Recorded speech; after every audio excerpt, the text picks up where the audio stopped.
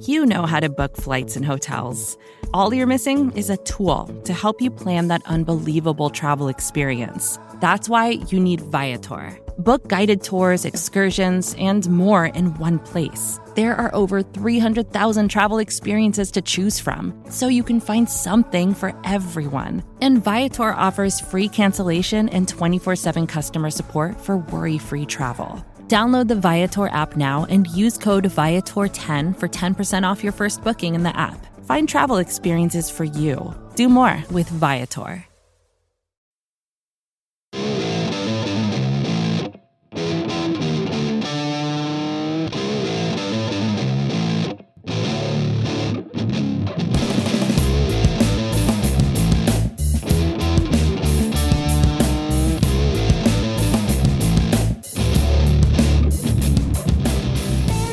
What's up, everybody, and welcome to episode 129 of the Talking Chop podcast.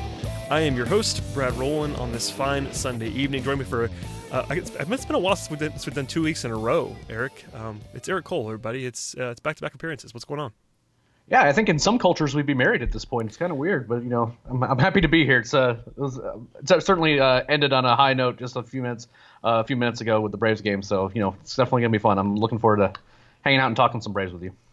Yeah, I was midweek, and we're gonna talk about all of this stuff. But midweek, I was prepared for probably the most negative episode we've had in a long time.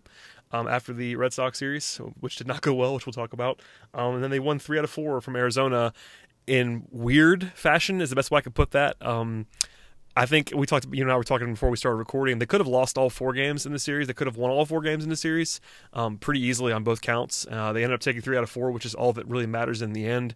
But a lot of things went weirdly this week in a lot of different ways, but I guess the upside is that they're now 4.5 games clear of the Phillies in the National League East, and because of that, 538, which is the only system that actually updates in real time, says the Braves now have an 89% chance to win the NL East. So all in all, a pretty productive week, even if the beginning of it was ugly. So let's go back to the nasty stuff first, because that's what we do.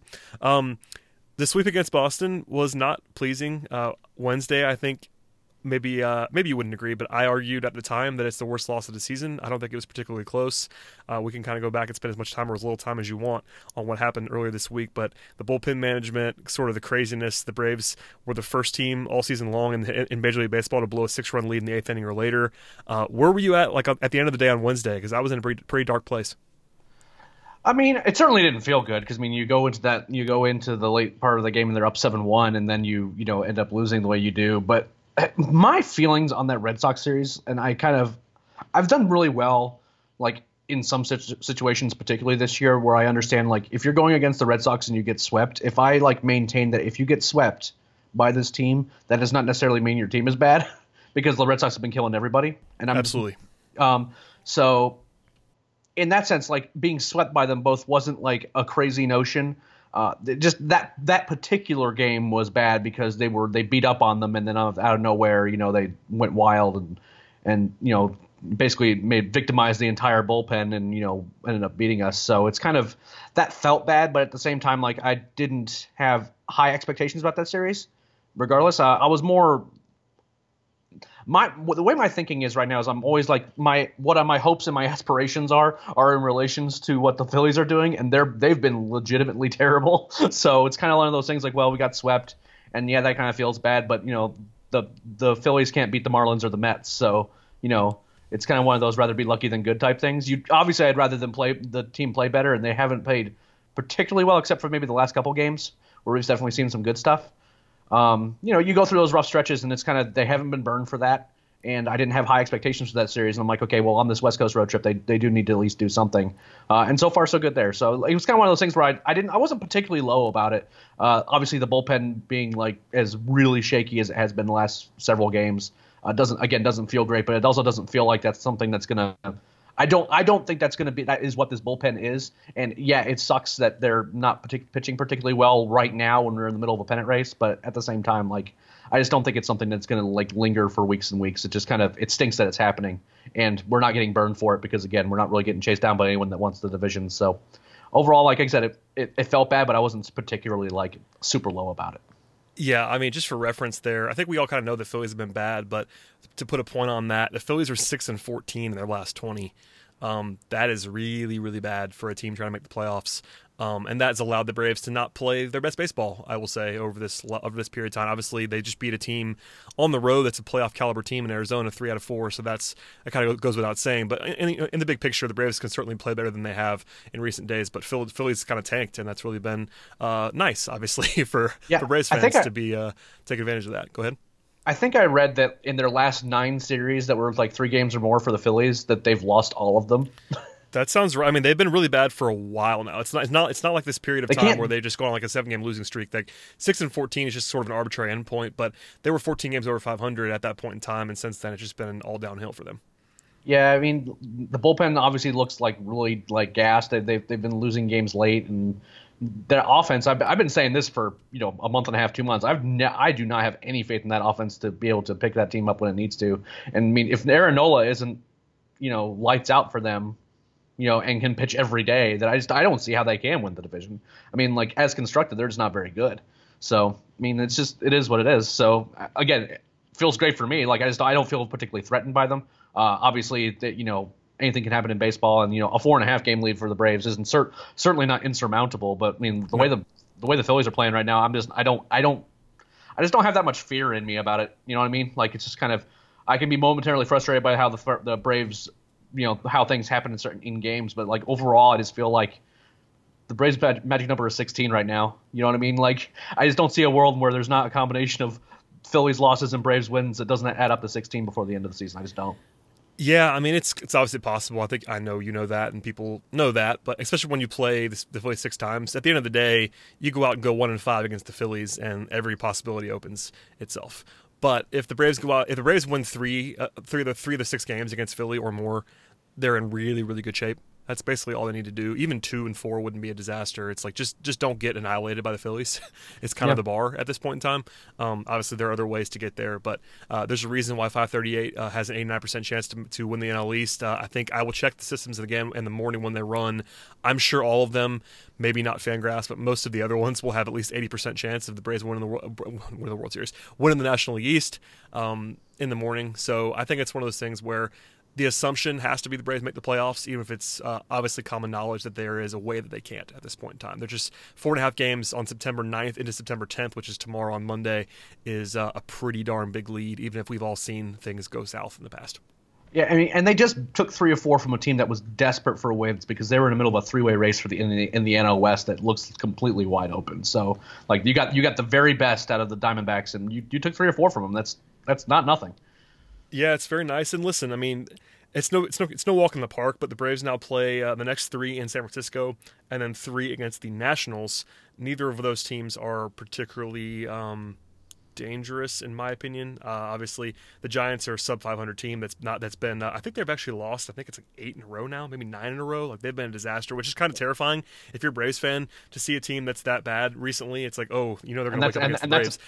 That's a team that swept us at SunTrust too. Well, and AT&T Park has not been terribly kind to the Braves in the past. There's been some moments there that have not gone very well, but all things considered, the Braves should be able to go out and at least win 1 or 2 of those games in San Francisco, and then the Nationals still have talent, but that's a series that you're back at home over the weekend, and no reason to think the Braves can't go 3-3, 4-2, something like that this week and take care of business there. So, not a bad spot, all things considered. Do you want to go back? Is there anything you want to talk about specifically from this week in terms of just like specific, game day stuff? Obviously, Brandon Phillips hitting the home run on Wednesday was really brutal. That one felt really bad. Some of the decision making process from Brian Snitker, and that can kind of bleed into the Diamondback series too. It's almost like he overcorrects in some ways. Like sometimes, like you're like, yes, this is the bullpen decision you should make, and this is good. And like maybe like as a result, like for whatever reason, it doesn't work out. Like your lefty on lefty matchup, the guy ends up getting a hold of one or whatever. And then like the next day he'll be like, oh, well, I'm just going to leave my starter in there because I can't trust my bullpen to do what needs to be done here. And then I wish there was some consistency in what the decision-making process is, because right now it just feels like, like we alternate between, hey, that's actually probably what they should have done, like from decision to decision, it's like, hey, this is the right thing to do. Oh God, what are you doing? Okay, this is right. Oh God, what are you doing? And like that is unnerving. Like, like leaving like Newcomb out there when he was clearly not going to be able to get through that Red Sox lineup again, or and just like either leaving guys out there too long that really need to be pulled in, or like pulling guys without need for it. And it's hard to grasp what the strategic thinking is, especially when like his stated goal seems to be he has certain arms he wants to preserve, given the circumstances, and then they're not really utilizing the expanded roster very well. I mean, we haven't seen we haven't seen Kyle Wright or Bryce Wilson, or Max Fried would have been great today, and instead we ran out Luke Jackson in a situation where he shouldn't have been in there, and he gave up 4 runs and almost cost us the game. Putting him in that first batter made sense to me. I don't have any problem like bringing him in the game at all, but you don't like run him out there to go against a bunch of lefties who are just going to mash him, and that's exactly what they did. Yeah, letting Luke Jackson face 4 batters today in September with expanded rosters it's just inexplicable, honestly. Putting him in, you can kind of litigate that point, but allowing him to face 4 batters there is just inexcusable, frankly. They didn't even have another guy warmed up. I'm like, no, that was insane. I think there are certain things I will say, even if I disagree with Brian Snitker or any manager, I will say there are certain points in which you can have a reasonable debate on both sides. A lot of the time with bullpen stuff, it isn't cut and dry. Not everything is perfect. Even if I disagree, it's not perfectly cut and dry all the time. And you don't know how like certain guys are feeling, or sure. like there's like minor injury stuff that they're trying to avoid. I get that, but like there were other arms that should have, like one other arm should have been up in that situation when things started getting squirrely, and that's what happened. And then it turned into a big inning, and fortunately the Braves went crazy, and were just launching balls out of the park out of nowhere. They got no hit for 5 innings, and then ended up winning 9-4 or 9-5 rather. The 9th inning was preposterous. Obviously, the Ender shot was maybe the hardest ball I've ever seen from him. He absolutely murdered that baseball, which is pretty hilarious that he was bunting just seconds before that, which another Brian Snitker-ism that I can't stand. But, just back to the overall point, it's like there, again, throughout the course of 162, there are decisions that, even if I disagree with them, I'm not going to yell and scream about them. But then there are some where, like, there is no other side. Like, Luke Jackson, I think, falls in that category where I think everyone is kind of on the same page. Like, what are you doing? That doesn't make any sense. So it's, again, I don't want to spend too much time on managerial stuff, but this was a very frustrating week in that department. And when it quote unquote works, you get the people coming back to tell you that it worked, and it's like, well, no, it didn't actually. It just got it's not lucky. Like Snitker went up to Ender, Camargo, and Duda today. Like, hey, I need you guys to hit 3 home runs. You know what I mean? Like, that's the only way. They won the game, guys. I'm like, okay, they won the game. I understand that, but the management of this game was very bad. Especially, I'm talking about Sunday only. Wednesday was the same way. Tuesday was another. The Tuesday spot you mentioned with Sean Newcomb. There were 3 or 4 games this week that I thought were objectively managed quite poorly, and the Braves happened to win, I think, 2 of those 4. Which is fine. Today is a perfect example. I think that game was managed very poorly, but when you have an absolute outburst, you score 6 runs in the 9th inning, that's not really being well managed that won you that baseball game. Yeah, it means you have some good baseball players on your team that never quit playing. Now, there's an argument that because they love Snitker so much, they kind of have that attitude. So that kind of gets back to the tactically it wasn't the right decision, but at the same time, like the players on this roster will run through walls for him. It's true. And that does matter. Again, I don't know how much that actually adds to performance, but I certainly don't think it's a negative. So it's kind of a weird thing. Also of note, we did have a new addition to the Braves, Go Deep, and we had not talked about him last week. Yeah, why is that? No, I'm kidding. I made fun of myself on Twitter about this. But yeah, we got through the whole podcast last week. About 20 minutes after I posted the show, it hit me that I hadn't asked you about Lucas Duda at all, which was hilarious because he was probably the biggest transaction that happened last week. We just ran through a lot of other things, roster expansion, all that fun stuff. It's like, oh yeah, Lucas Duda is a guy that we should talk about. And then of course he homered today to sort of drive that point home. So what was your reaction to adding him? I think that was probably something that everybody kind of liked because he does one thing very, very, very well, and that's it, right-handed pitching, which the Braves need. And then he kind of showed that today with a home run. Yeah, like in a pinch, he could, if Freddie needs days off, and he actually got one of those the other day. Oh, he's certainly the best backup first baseman they've had in a long, long time. Oh yeah, absolutely. I mean, like, I guess Matt Adams last year was technically the backup first baseman. So maybe I'm wrong about that, but yeah, I mean, and I think that Matt Adams was better than Duda, but I agree. But Freddie was playing first base at that point. Matt Adams was playing third base at that point. If people forgot. This is fair. This is true. And Matt Adams is a backup outfielder at times. I'm glad that experiment didn't last very long. Man, he was really bad at doing that. We should not talk about that anymore. But yes, he was bad at that. I mean, look, he's a lefty off the bench that has real upside. That, like, when he comes to the plate, something really good could feasibly happen. Is he like an everyday player anymore? Probably not. I mean, he's just not particularly good. But at the same time, like, that. Yeah, he's just not. He's a good bench bat, and those are the kinds of players that the Braves need when you don't want to running out Ryan Flaherty in high leverage pinch hitting situations. I have no problems at all running Lucas Duda out there. Is the result always going to be great? No, but there's going to be times like this where you need a guy who can actually drive in runs and potentially make something happen in an inning, and he did. So I mean, is he, like I said, I don't have like super high expectations he's going to hit like 8 home runs the rest of the year or anything like that. But they just got him for nothing. Like, they just claimed him, and he was. And I mean, I was saying this at the time, but I think he's pretty much the best you could have rationally expected the Braves to add off the bench as a pure bench player. As you mentioned, Dude is not this great, starter level player necessarily anymore, but he is, career like 130 WRC plus against right-handed pitching. He's a little bit on the older side, probably isn't quite that player anymore, but I think he's certainly now the best pinch hitting left-handed bat on the roster by a wide margin, and the best guy against right-handed pitching off the bench. Obviously, you have the backup catcher, whoever that may be, between Flowers and Suzuki against lefties, and I guess if Adam Duvall wakes up at some point, he'll be available too. But against right-handed pitching in the playoffs or whatever in a big spot, Duda is the guy to go to.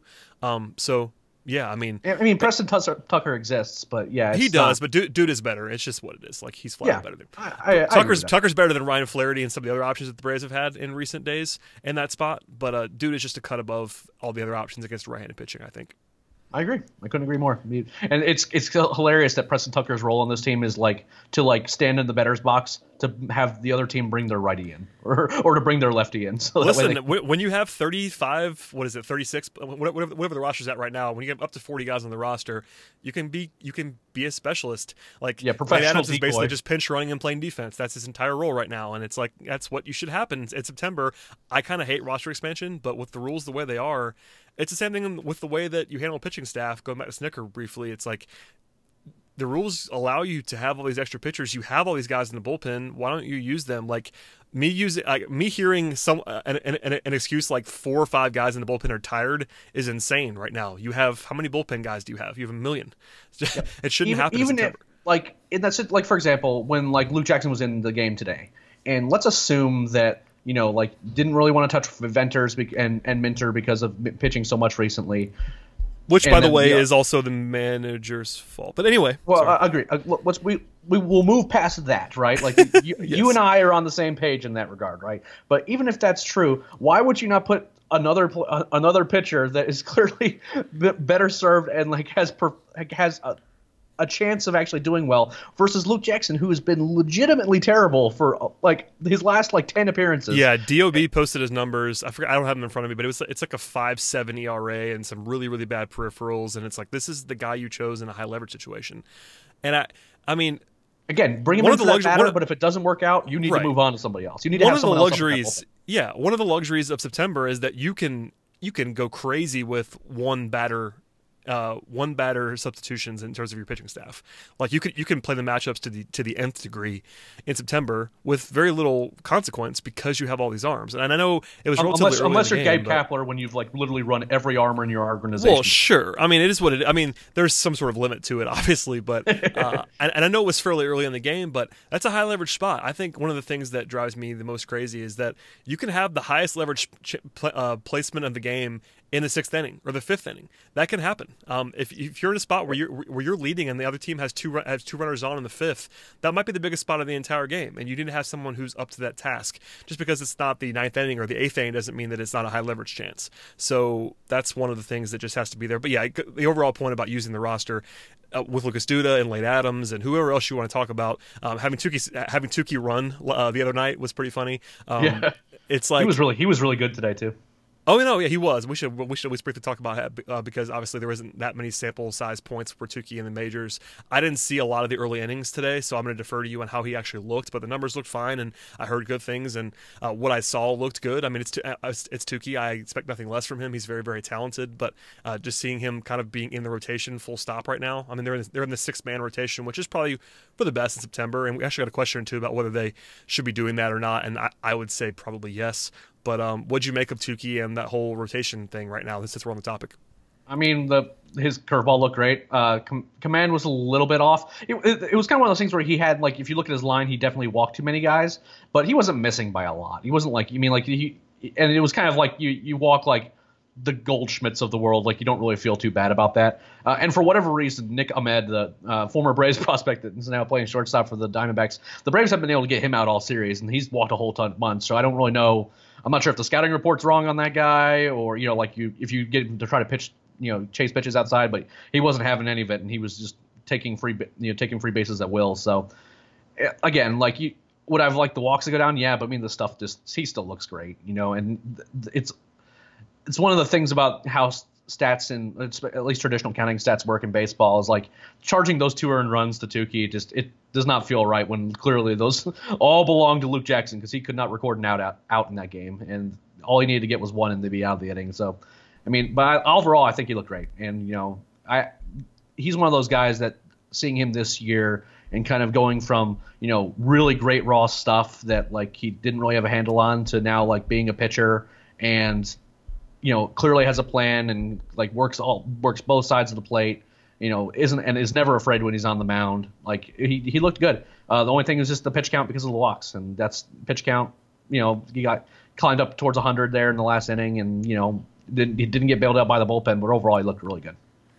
Yep, and not surprising. Obviously, that Tukey would look good because he's kind of a monster. We got a few questions about the every week for the last few I guess 3, 4, 5 weeks now we've gotten questions about the playoff rotation, and my answer does change every so often.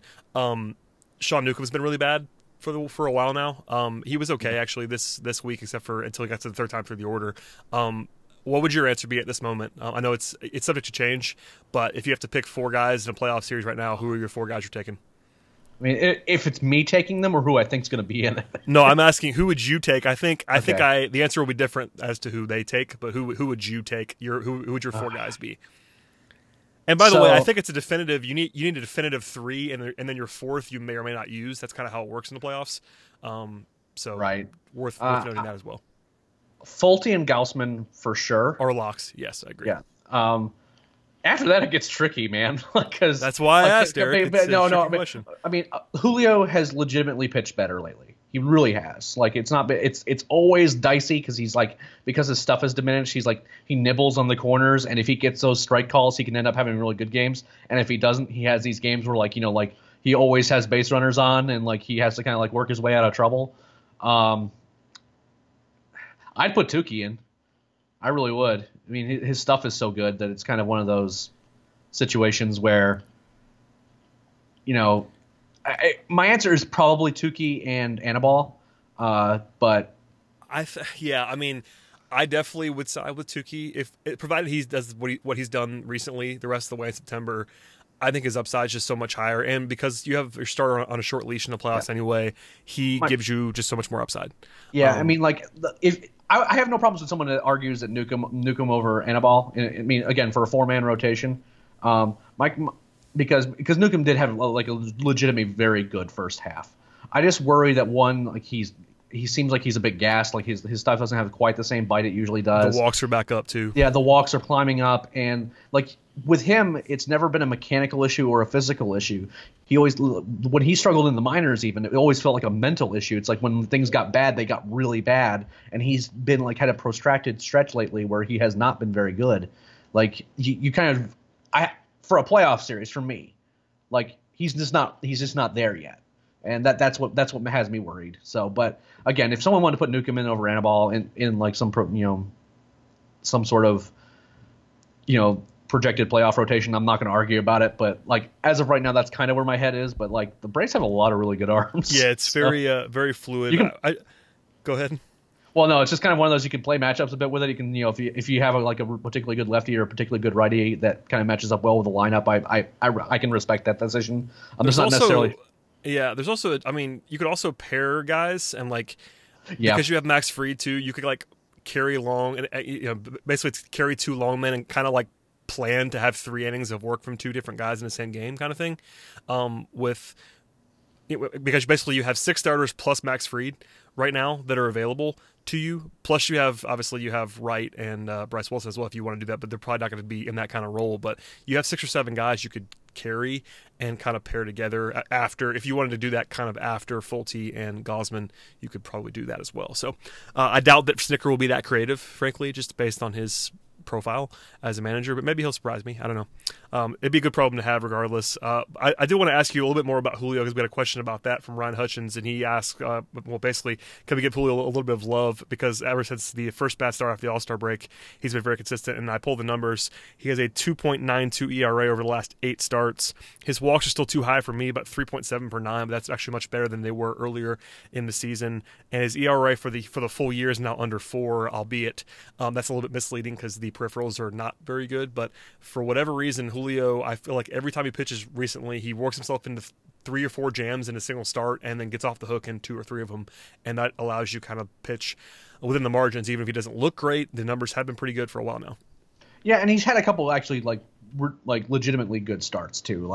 It's just kind of one of those things where he's kind of like Anibal in the sense that because of the diminished stuff, he can't the middle of the zone. He no longer has the stuff either in movement or velocity to live there. So now it's all location, and it's when the slider's good, and he can have some really good starts. But I'm hopeful that this 6-man rotation is good for him, and this that extra rest will allow him to find at least another gear to put together some good starts down the line in the playoffs. Because when Julio is good, he is incredibly hard to square up and can preserve a bullpen for a playoff run. You know what I mean? He can put together 7 or 8 innings because he can be very efficient. Now, unfortunately, what has happened more often than not this year is that there's walks, and that those lengthen those innings and kind of make it a little harder for him to do that. And he's been kind of a magician in trying to get out of those. But I don't necessarily am super enthusiastic about a junk baller who has trouble with walks.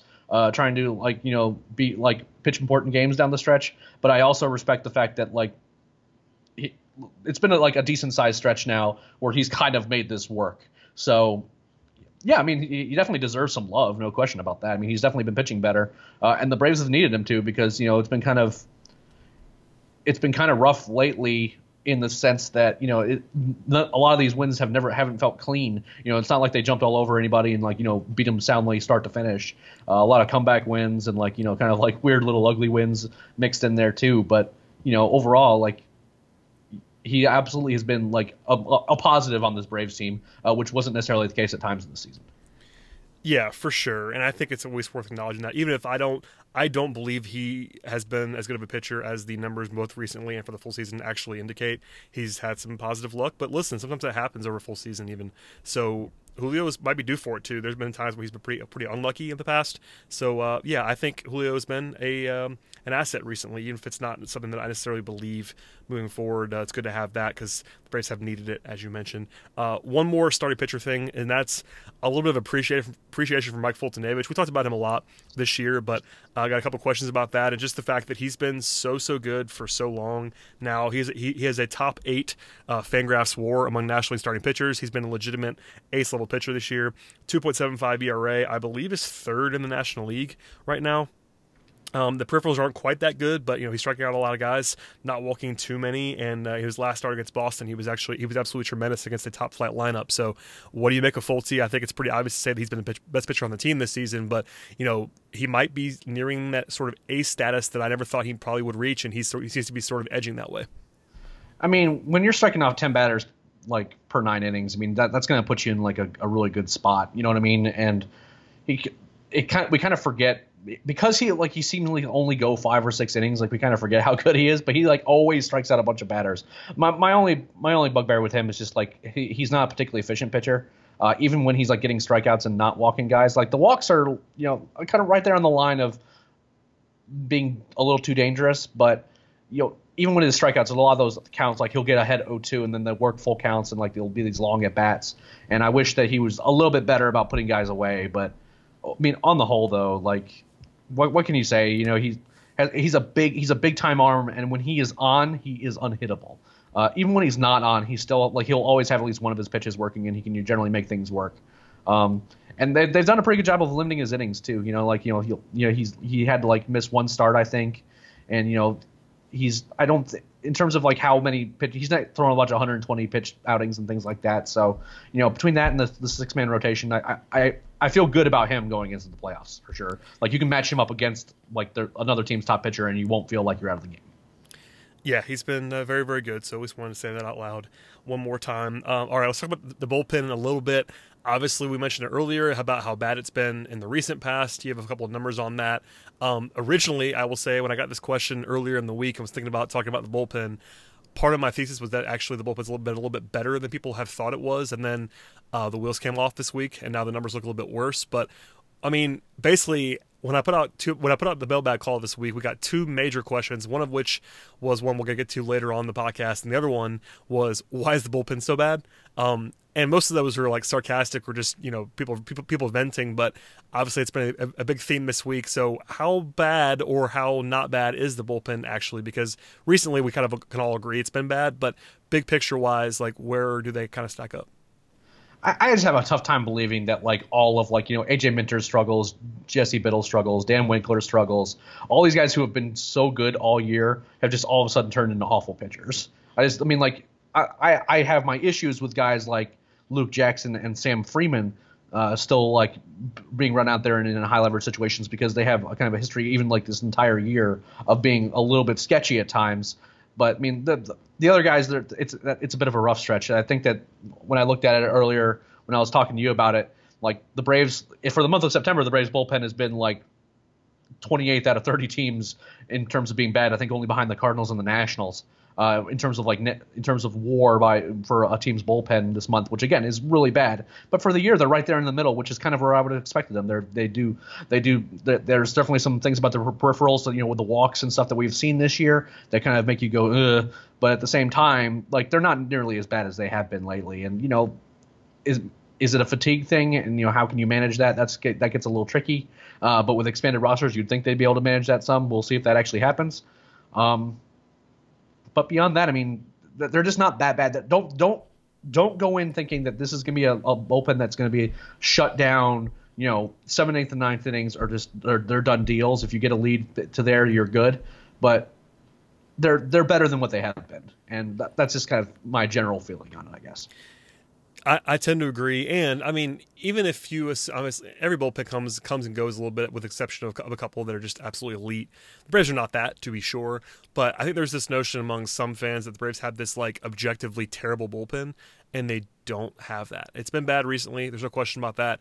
But I think, if you look at the numbers before this downturn, it was somewhere in the middle of the pack, maybe even a little bit better than that. You see most of the stats that you would care about are somewhere between, 12th and 16th or 12th and 17th among major league staffs. And that's not great by any means. And I do understand that there's a lack of like this like uber dominant closer in this bullpen, which people like to do, especially more traditional fans want to just have this closer. They long for the days of Craig Kimbrel, and obviously it'd be nice to have Craig Kimbrel around. But at the same time, this is not a bad bullpen.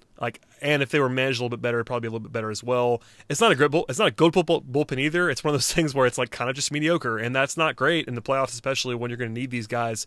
But if you shorten it up a little bit, use the guys that you should use more often. Maybe not more often, but just more appropriately. It also should help a little bit. So I think, in general, it's not an asset to the Braves right now. But it's not this like terrible black hole either, even if it has been the last, I don't know, week. Yeah, week to 10 days, something like that. They've definitely been struggling, and I mean, like, I don't want to diminish that. I mean, like, there's no. They have been. There is no question about that. Even guys who I objectively kind of trust, like I think Minter's good. He's not been great this year by any means, but even recently, like, it's hard to be comfortable with really anybody at the moment. Like, is there anybody that, like, in the last week you felt good about on the mound? Because it's not a very long list. Sabatka's looked pretty good. Yeah, he's got a nice arm. I kind of enjoy him. That was frankly not a guy that I was super familiar with before he arrived in Atlanta, but he makes me intrigued. I like him. He's kind of he's not a guy I've liked a whole lot, and it's solely because like we knew he threw hard, Yeah. but there was a lot of like Mauricio Cabrera in him. You know what I mean? Like, kind of like the command wasn't there, and like he had games in the minors where like it would be like 3 walks and like would give up a 2-run single to give up the game type stuff before this year. This past year, he looked like he progressed through the minors and seemed like he had figured some things out. I mean, and he has a live arm. I mean, if you can command 98, 99, then yeah, you're going to be a really good reliever. And it's hard. It was hard for me. It's hard for me to think that's going to be something that's sustainable. But I mean, he's looked good. So I have no issues when he's out there. I'm not like, okay, well, this is going to turn into a disaster. There's a couple relievers that I think that, and then there's a few others that I'm a little surprised that have struggled as much as they have. But again, several of those guys got days off today, and hopefully that they, going into the Giants series, you won't necessarily need to, run them out there as much. For sure. And, it's probably enough bullpen talk for one podcast, even though we could probably do more on that, but let's not. One quick news item before we get to the rest of the mailbag questions, wrap this thing up, is that Dustin Peterson is no longer a member of the Atlanta Braves. The 23-year-old outfielder was DFA'd and then claimed by the Tigers. So RIP to Dustin Peterson era. Obviously, I'm going to ask Scott about this because that's been Scott's guy forever. But were you bothered by this? There were some people that were really kind of upset about it because they thought that there were other options that should be DFA'd. But Peterson, I think, in the recent past, it's kind of felt clear that he wasn't part of the plan, honestly. So I wasn't too surprised by it. But what was your reaction when you saw that he was DFA'd? I thought that there was a decent chance that he would get claimed. But I've never been the guy that's super high on Dustin Peterson. I just didn't think he ever had a carrying tool, and I just don't see any world where he like cracks this roster anytime soon. Like he doesn't really have the bat to profile as like a bench bat that like makes you like super excited. And defensively he's okay. He's kind of one of those just kind of he's an okay player, and that might be his ceiling in the majors. You know what I mean? As an okay guy on a bad team, but I mean, and for the Tigers, I totally get it. That's a rebuilding team that, like, hey, this is a guy that, has some talent and has done some things well in their minor leagues. But, the lingering wrist stuff with him, after getting hit by that pitch, I mean, he probably would have made the roster last year for the Braves, but then he, got that injury, and then the power just kind of disappeared from his game. And this year, the power started coming back a little bit, but then like he missed some time because of the same wrist was bothering him. I mean, does it stink to lose a guy like that to waivers? Yes. Is there other options on the roster that I would have DFA'd over him? Sure. But it's also kind of one of those things where I don't feel particularly strongly about him moving on. I think it's good for him. I think he'll get more of an opportunity with the Tigers, and who knows, maybe he'll be able to figure things out, he'll get that strength back and he'll play more in games. But he was never a guy that I was like not since he was like in high A that I was like super excited about, because again, it's just kind of one of those, I didn't really see him having one of those carrying tools that makes you think that, he was going to be able to be a particularly productive major leaguer. Yeah, I'll defer to you on the evaluation. I will say I would have rather kept him than a couple of guys that they have, but that's Sure. not a huge point of attention for me. I was okay with what they did in the grand scheme of things. All right, 2 mailbag questions before we get out of here. One comes from Josh W., and he says, more likely offseason reunion, Craig Kimbrell or Brian McCann to platoon with Tyler Flowers? And I have 2 ways of thinking about this. More likely is one question, and then like which one would you rather have in a reasonable world is the other. So I guess I'll just ask you first. Go ahead. I'll save my answer for a second. More likely? That was the way the question was asked. Yeah. More likely. I have trouble. I think it's McCann. Yeah, I think it's McCann too, just because I just don't see. I think that the Braves would love to have Kimbrel. I think that the amount what they're going to be doing with their payroll, I don't know if they necessarily want to sink that much money, unless Kimbrel is like, hey, I'll sign for not a crazy amount of money, which he's not going to do. Yeah, that's the thing. Like he wants this is going to be his last big paycheck. That's just fact. And as much as he would love for that to be with the Braves, I'm sure. Yeah, he's going to have half the league bidding for him, and if someone's going to pay him, crazy money to be their closer for the rest of his career or whatever, like more power to him. I just don't see that happening, because I just don't see the Braves putting that much of what resources they're going to have into Kimbrel. I think they're going to be going after some pretty big fish this offseason, and I don't necessarily think that's going to happen with Kimbrel. So by default, I guess that means that McCann is more likely. But I mean, McCann's gonna have his fair share of suitors too, because he kind of has that, clubhouse leader, super good at managing a pitching staff thing going for him. So, whether or not that works out, this is kind of a different thing altogether. Yeah, I don't think either of these are likely to happen, honestly. I do think McCann is more likely for all the reasons that you said. Kimbrel, we mentioned him earlier. It'd be great to have a lockdown closer. I think every team wants that. With that said, I am not in the camp of someone who would want to pay what it will cost to acquire Craig Kimbrel, only because obviously, if you thought you were going to get the Kimbrel for the entire body of the contract that he is right at this moment, you would do that because he's worth that kind of investment. But he's now 30. He isn't. I mean, he's still very, very good, but he is not quite the guy he used to be. Especially this year, I think he was awesome in 2017 with the Red Sox. He had a sub 150 WHIP. 150 FIP on the season. He was incredible. He was like a 3.5 win player as a closer, which is insane. But this year, it's more like he's been really, really good, but not like uber duper elite. His walks rate's back up again, and it's not been the best. I just wouldn't give a guy at 30 multiple years as a closer with big money. It's just not something that I would ever do. So that's me. Maybe the Braves would be willing to do that, and then we'll just be wrong. But I think neither is likely. McCann as a cheap, low-cost left-handed hitting platoon catcher would not be stunning for me because he actually is the profile of someone who might take like no money and come back. Because he's literally from Atlanta. He went to Duluth High School. He's from the area. He hits left-handed. He's not very good anymore, frankly. And he's had a lot of injuries this year. I just don't know if he can catch anymore. That's more my biggest. Yeah, that agreed.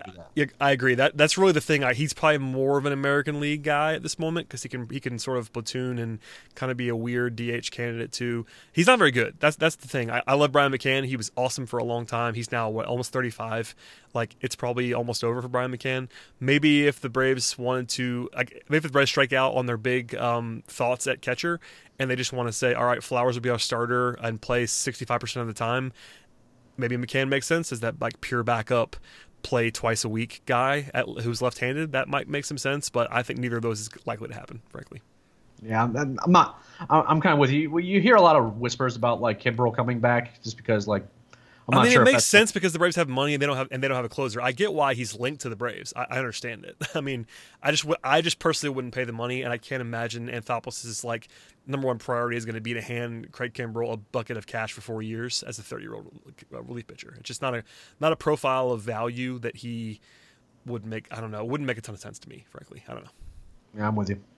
Turn one of the Uber starters into a closer and go from there. Anyway, I know, right? All right, last one comes from Matt Powell, and frankly, we got this question from a lot of different people this week. He says, could Johan Camargo push Austin Riley to a corner outfield spot next year? And this is assuming that Dansby Swanson plays well to stay at shortstop. So we got a lot of the question of basically what happens with Austin Riley now that Camargo has been so good at third base, because I think a lot of people just were expecting Riley to be the guy in 2019 at third base, and Camargo has been so good that that might change some plans. So you're the prospect guy. Can Austin Riley play? I guess there's a lot of questions. Can he play corner outfield? Would you want him to play corner outfield? And is Camargo just the third baseman now for forevermore? I don't think it would be. There's a lot of moving parts to this, right? Because that's why it's such an interesting question. Yeah, it's at this point, I don't think that Ender is going anywhere. I don't think, just because like you've already signed into this extension, and he's so good defensively out there. I don't necessarily think Markakis is coming back, because I think that him coming back to earth a bit at the end of this year. With whatever voodoo curse or gift that Ryan Flaherty, his brother-in-law, gives him when he's on the roster. I don't know if that necessarily makes the push to extend him as strong now, which would mean like Acuna in right and Ender in center, which means there's a spot in left field. And I mean, assuming all those things happen, right? And in left field, I mean, like Austin could do it, but I felt like if they felt that strongly about keeping both of these guys regardless of the situation, Camargo at third, and then with Austin, I felt like Austin probably would have gotten a little bit of time in the outfield, or they would have sent him to the Arizona Fall League and had him play outfield out there. I don't know that necessarily happens. I still like Camargo. I mean, like I've said this point to death, is like I kind of like him as like a Martin Prado, or any number of Cubs type players where you get a bunch of starts at a bunch of different positions, give guys breaks and play matchups with him.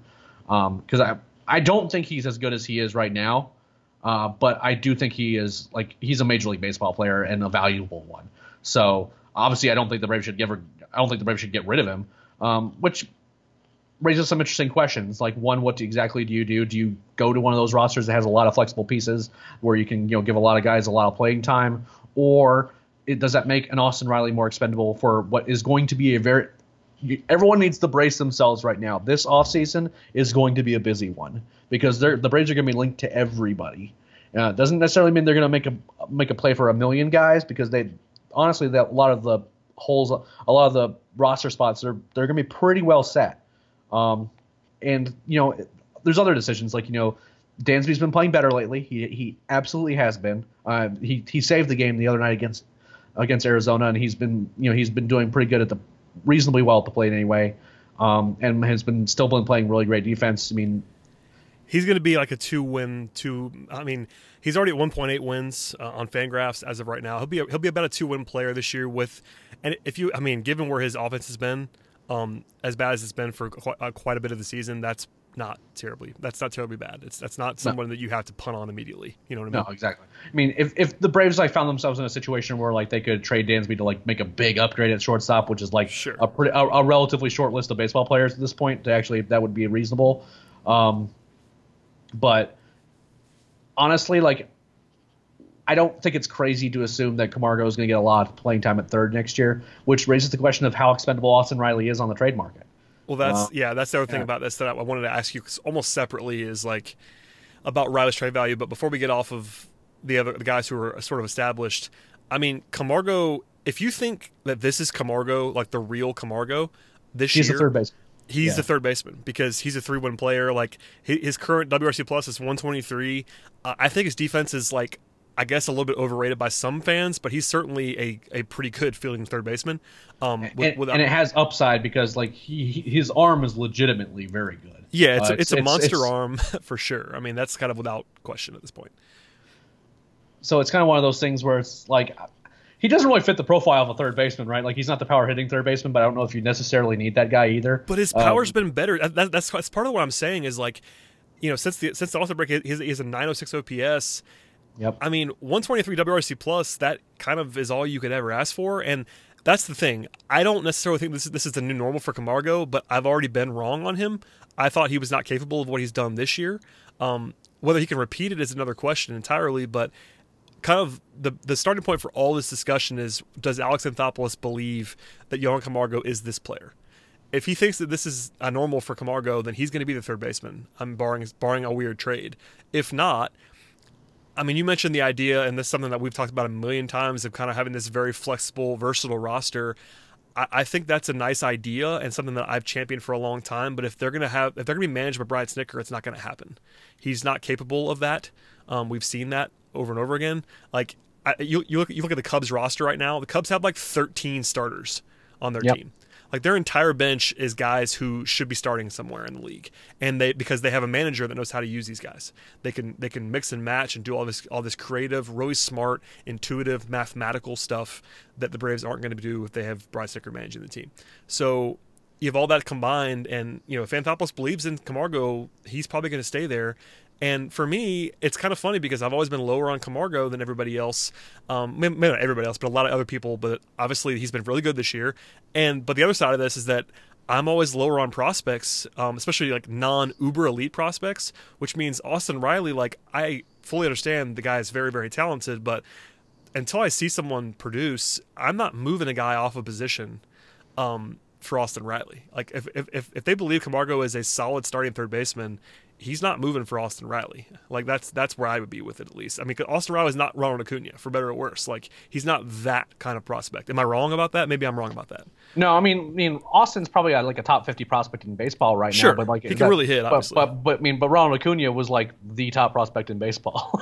So that's what I'm saying. It's very different. I understand what you're trying to say. You better be really sure about Austin Riley if you're going to move Camargo for him. If you want to move Camargo for a different reason, if you want to have Camargo be the super sub that we've talked about forever, that's totally cool. But I can't imagine they're going to move a guy off of a 120 plus WRC plus for a full season to play Austin Riley at third base every day. I just can't imagine that's going to happen. I think if they do that for Camargo, it's going to be because they sign or trade for somebody at third base. It won't be because of Austin Riley. this whole decision is going to be dictated what happens at the winter meetings, and I truly believe that because the big names on the market are Manny Machado and Bryce Harper. Manny Machado is a guy you can move Johan Camargo for. Yeah, well, exactly. But are the Braves legitimately going to make a play for those guys? And Bryce is a corner outfield guy. I mean, he could probably play some center, but he's going to be in a corner probably. He needs to play corner. And by the way, because you have Ronald Acuna, he's playing corner in Atlanta if he comes to Atlanta. Well, fair enough. It's my point is if you get a Bryce Harper or if you get a Manny Machado, then that kind of makes some of your decisions for you, right? Now, if you get neither of them, then we kind of things can get a little weird, and we have to figure out kind of what we want to do with these guys, especially if they believe in both of these guys. Oh, here's one real quick. Who would you rather have play corner? I guess this is a question I got from someone. I can't remember who it was, so forgive me. Who is a better corner outfield prospect between Camargo and Riley? Who would you rather have play defense in corner outfield? Because Camargo, I think, has a rocket, but he's not very he's kind of sneaky slow. He's not very explosive. So that's something that I have no idea how he'd play in corner in left field. But that's a question I got from somebody that I was like, I actually don't know the answer to that, honestly. Riley's never done it, so it's kind of one of those Riley's been he was a pitcher in high school, and you know what I mean. It's that. So it's all hypothetical. I know that for sure. And Camargo is a super utility guy. I could kind of see him being serviceable in left. I wouldn't necessarily put him anywhere else, but And that's where he'd be playing. I mean, obviously, eventually they're going to play. They're going to play Acuna as long as it enters on the roster. They're eventually going to move Acuna to right field. I can't imagine he's going to be playing left field his entire career. That would be insane. So he'll either be playing center or right long term, I would imagine. So that kind of makes that decision for you. But I thought it was at least interesting to consider, in a world where the Braves don't get anybody that either plays third base or corner outfield, maybe you have to decide you want to move one of these guys to corner outfield. And I can't imagine that's priority number one, but maybe it becomes that later on in February. Especially if they don't acquire anybody, then there's also the Charlie Culberson problem, which I think he's in the role that I think he needs to be in, which is gets a decent amount of at bats firmly and performs very well in that duty. I still don't think he's an everyday guy, but I will not. He's not. Yeah, well, but I'm not going to question what he's done this year, which is defied every expectation that. I mean, anyone with a reasonable outlook on the world would expect, which is great. No one could have said that.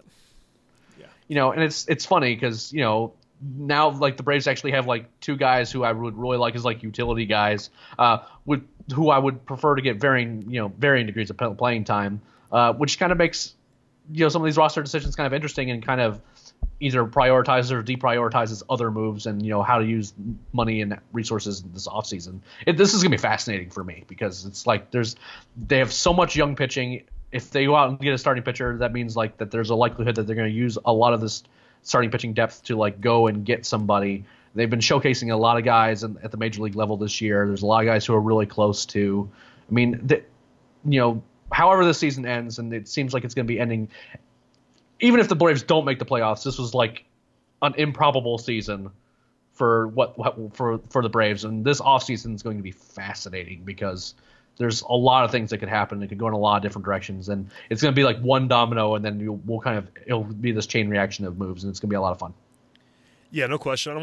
This is just sort of a fun hypothetical that I wanted to at least address because we got the question so many times, and it's a good problem. I mean, Camargo has been so good, and I was very wrong about Camargo. At least for sure this year, I never thought that he had this in him. And again, if you assume this is the real player, he's a starting level player. We'll see if that happens again. But listen, all you can assume now is that he's done it. He's not done it once but basically a full season as a starting third baseman every day, and he's been great. So there you go on that. And Riley, we'll see. This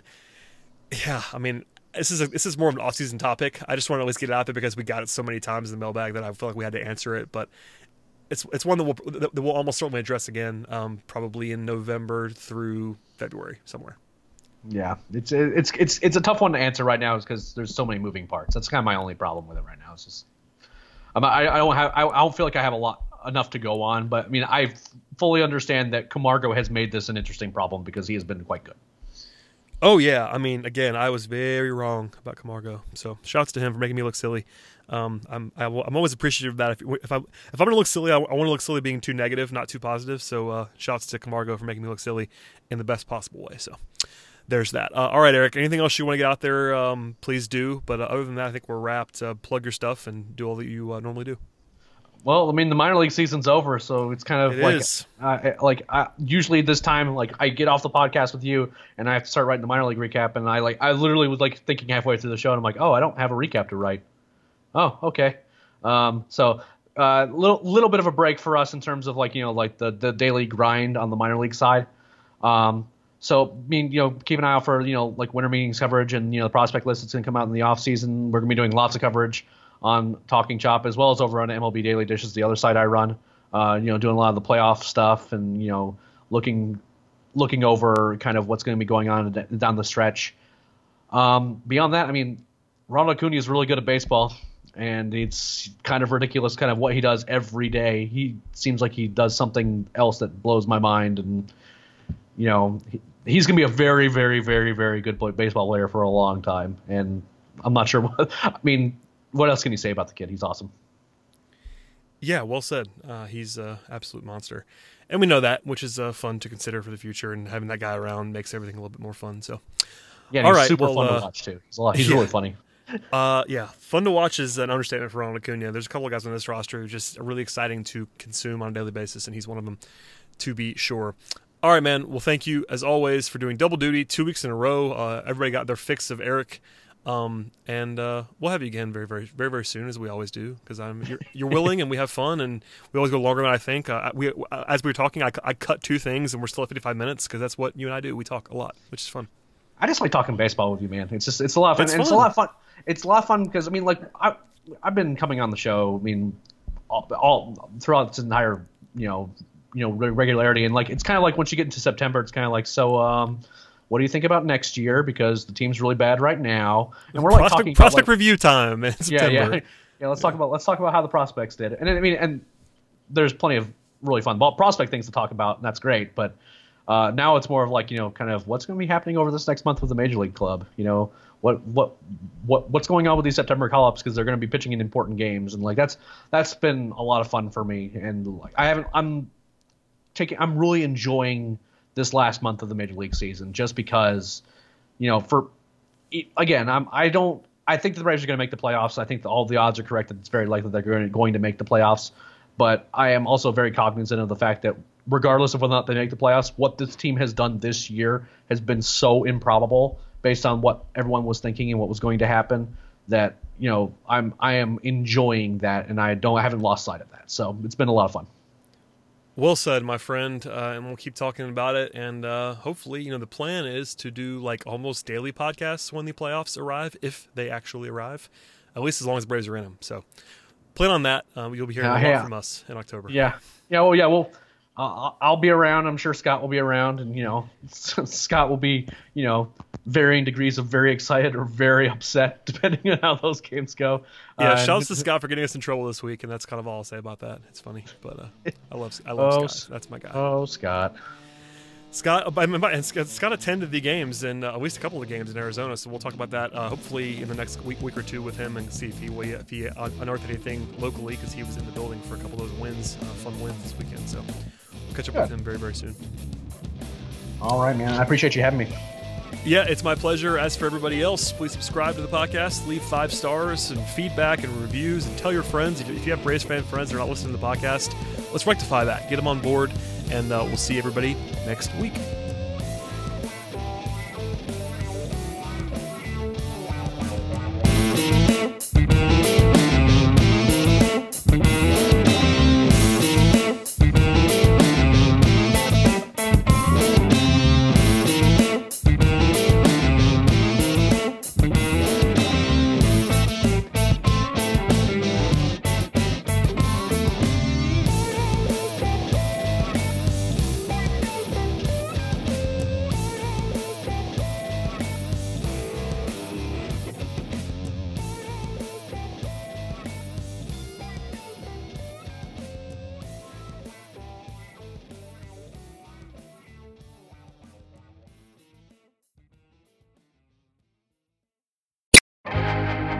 First thing in the morning, as soon as you wake up, the to-do list starts.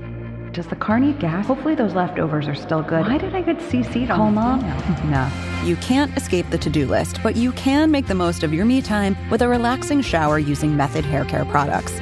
Try Pure Peace Volumizing, Simply Nourish Moisturizing, or Daily Zen Shampoo and Conditioner for daily use. All formulated with long-lasting fragrances and are safe for color-treated hair. Reconnect with the best version of yourself. Visit methodproducts.com to unleash your inner shower.